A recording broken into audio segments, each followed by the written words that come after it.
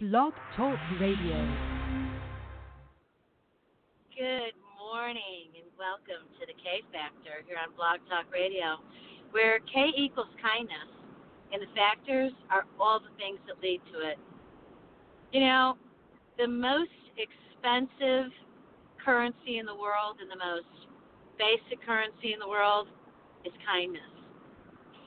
It's very expensive to be kind because you have to risk your ego, your self-perceptions.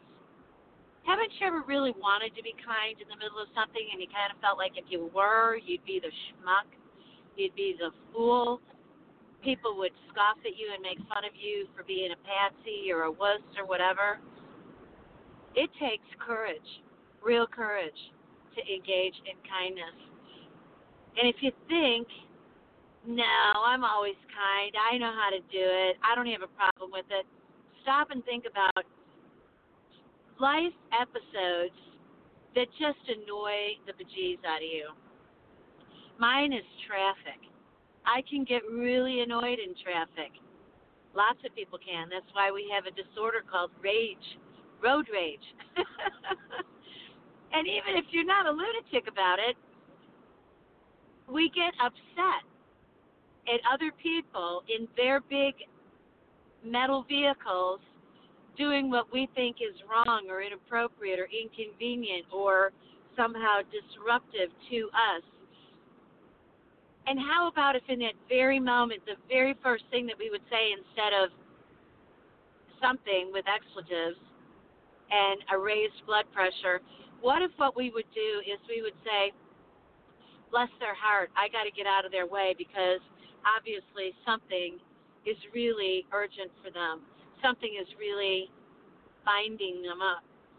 I'm going to say a little prayer for them or have a mantra or put a good thought in their direction. I'm going to extend my kindness and my gentility towards them. I'm not kidding. I've done this intermittently when I can get my wits about me in order to remember to do that. After all, I am the host of the K Factor, where we're talking about kindness, so I need to be a role model for it in a big way. This is your host, Dr. Deb Carlin, and I love what we're doing here at the K Factor. We've been on the air for several years, on and off. It's that way when you're running your own show. But I'm telling you what, I'm in it for the long haul, and we're going to work to be as consistent as we possibly can. And today's episode is about kind of a stacking up of the things that we've talked about on the last handful of episodes. Except today I'm going to really zero in on something. It's not just about authentic, holistic well-being, which has been the theme recently and pretty much overall, but also epigenetics and nutraceuticals and biogenetics. But I want to expand this and permeate this into the theme of aging. People say, oh, man, I'm so tired. It's because I'm just getting older. My joints hurt. Well, it's part of what happens when you get old and older. Really? Oh, yeah. My back is out, and my knees are worn out, my hips are killing me, threw my elbow out, and, I got arthritis, and then my skin, I've got psoriasis, and my belly's extended, I got some kind of liver thing going on. Wait a second. Wait a second. Are you telling me that aging is difficult? Oh, yeah. Why do they call it the golden years, and when did that start? Yeah, I don't know why they call it the golden years. These years are anything but golden. Okay. How's your vehicle? Do you have a new car or an old car? Oh, I got an old classic. You do. How old is your car? Oh, I got a beauty. I got a car that's 50 years old, and it's amazing. Well, that's interesting. And how does it run? Oh, it runs like a charm. How is that possible? I have a car that is 6 months old, and I'm kind of irritated with it because there's a glitch here and there. And I just keep riding through it. Oh, no, you got to preserve your car. You got to take good care of it. You got to do the maintenance on it. You got to do the prevention on it for the mechanics of it and then also for the body. Really? That's interesting. So aging really is easy for a car? Oh, yeah, if you take good care of it. Great. Gotcha. Aging is really easy for us as human beings if we take this vehicle, which we inhabit. If you think about it, and I've really adopted this line of thinking, we're little spiritual creatures, and we fly into this body and inhabit it, and that's our blessing. We get to experience this earthly experience, this earthly reality, living inside of this earthly vehicle. And if we take exquisite care of it, it will take us for a long, long time. What is it that we need to do in order for that to happen? How do we prolong our life and stay healthy? Because that's really the secret. And I started this line of thinking when I was a little girl. My parents had me when they were in their I almost said mid-50s, mid-30s. I had a sister who, when I was born, was about 12, and a brother who was about 6, so each one of us got a lot of time with them. So our parents were in their 40s and 50s as I was growing up. And I would talk to them as they got into their 60s and then hit 70 about the process of aging because I was so fascinated and curious. So there I am interviewing my mom and dad that were born in the same year, 1921, as they were turning 70, asking them, so tell me what it feels like. And they were taken aback. And I said, oh, look, I'm giving you for a birthday present the book 70. Written by May Sarton. I really want all three of us to read it and talk about what it feels like to be 70. And they got a little irritated with me, and they said, what do you mean? We don't feel 70. 70 is the artificial marker. It's a counting of the years since we've gotten here. And by the way, by the time you turn 70, you're starting into your 71st year. And so it really is behind. So we've missed the celebration of that decade marker, and I never thought about it that way. So we're always a little older than what we celebrate we are. Because really when we hit 70, we ought to say, great, 70 down. And who knows how many more to go, as opposed to, finally I'm at 70. No. You hit 70 last year. The point is, one of the things that my mom and dad said to me was, we feel young and we feel youthful and we feel vibrant. And when we look in the mirror, when we catch a glimpse of ourselves in the mirror, like we're walking past a reflective device, and we see ourselves out of the peripheral vision, it's almost a double take because we both feel so young. Now, my parents had both had illness in their 60s, so it surprised me a little bit, but it also delighted me, and it confirmed something. Because of their attitudes and their perspectives, you know, we've popularized the idea of attitude and perspective by talking about mindset. Mindset is nothing more than your perspective, which creates your attitudes. And the perspective that I was raised with is life is beautiful, you are good, and our earthly experience is what you make of it.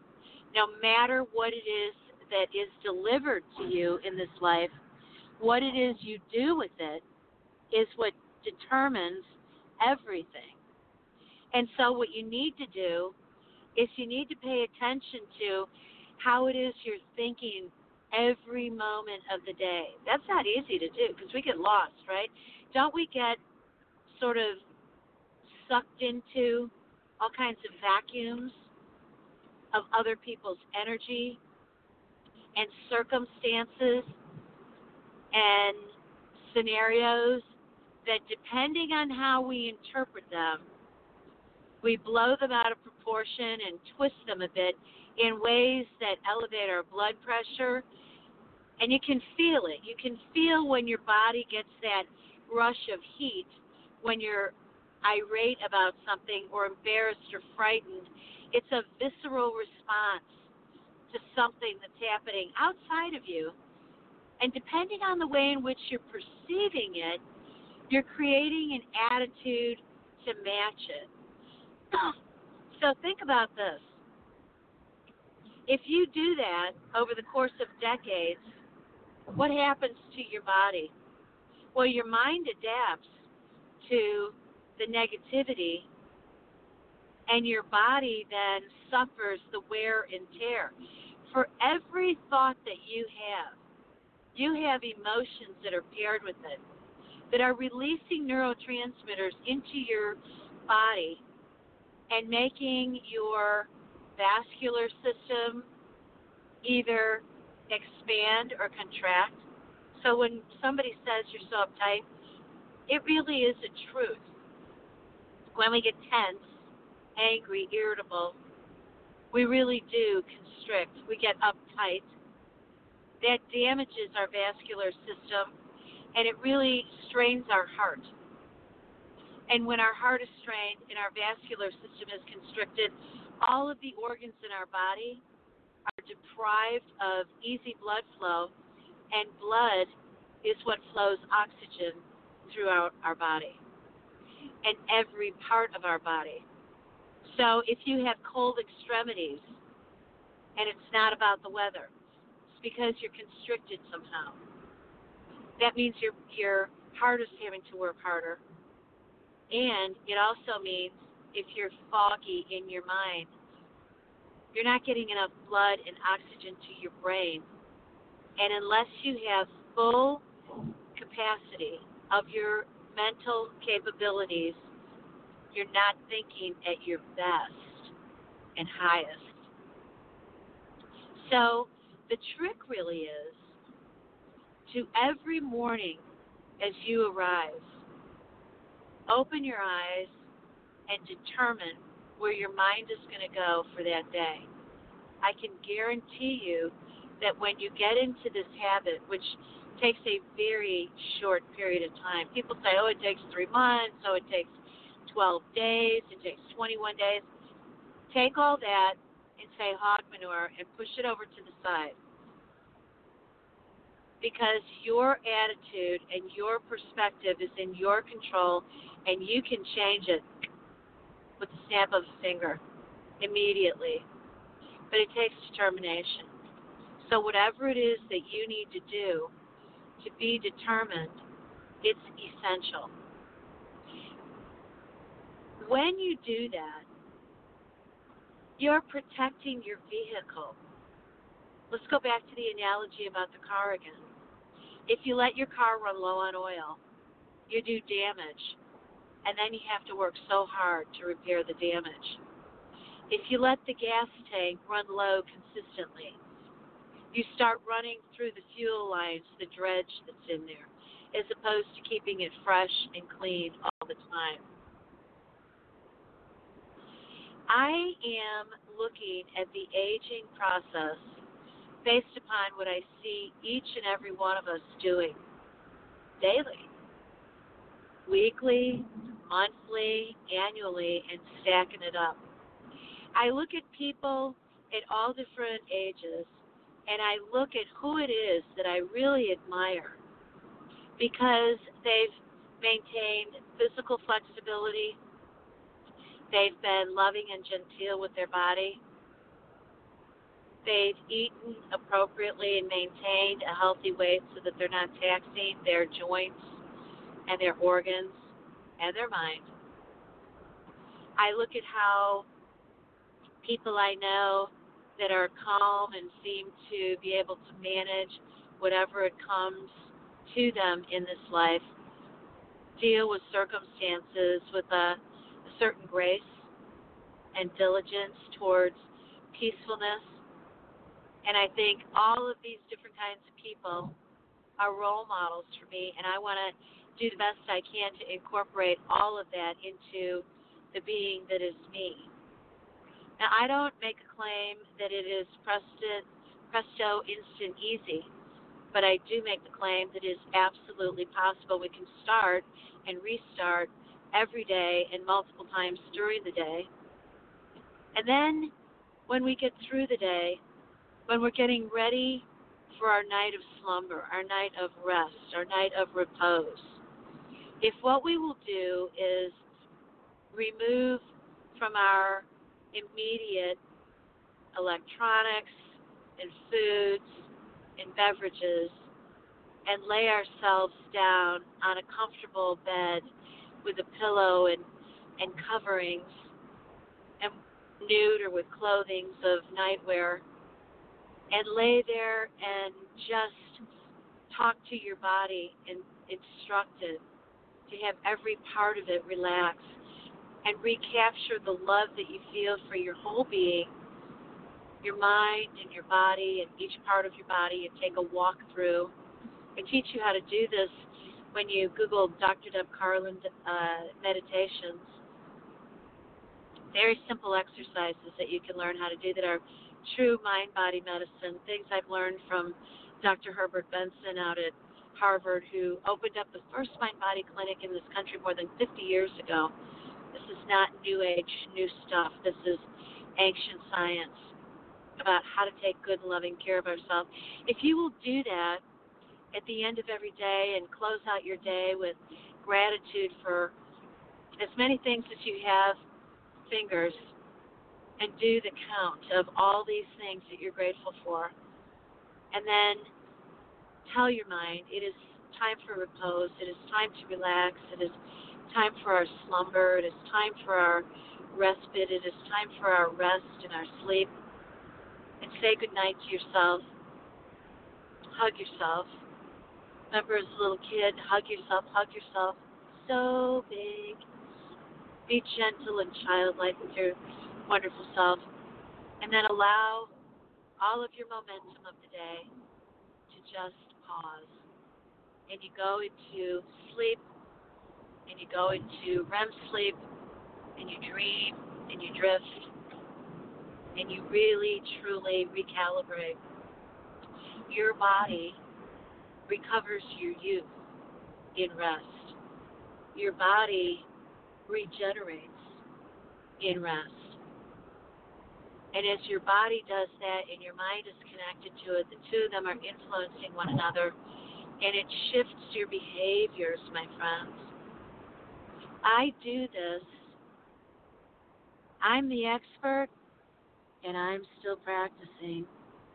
I need to remind myself about these things every day and throughout the day. I think one of the reasons I love doing this show and doing the platform speaking and doing the work that I do is because not only am I teaching and guiding others, I'm also reminding and teaching and guiding myself and learning from others all the things that I'm talking to you about right now.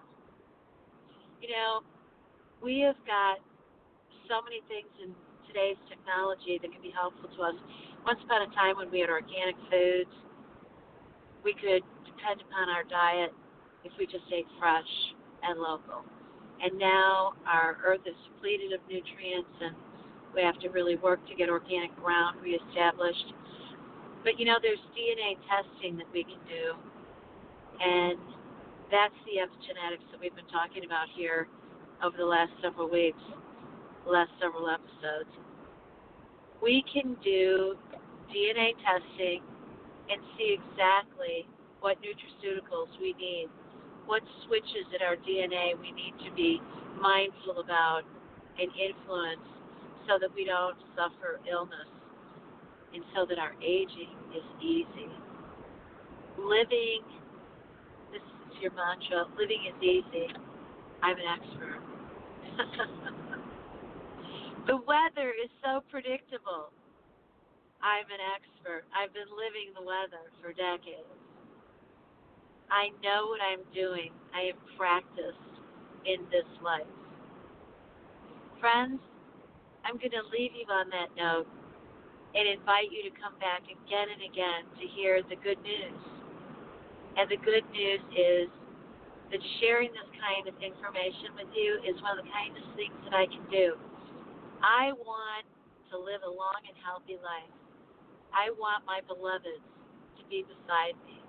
So I want everybody to adopt the mindset, the attitude, the perspective that aging is easy. It's beautiful, it's elegant, and it's graceful. And on that note, this is your host, Dr. Deb Carlin, signing out.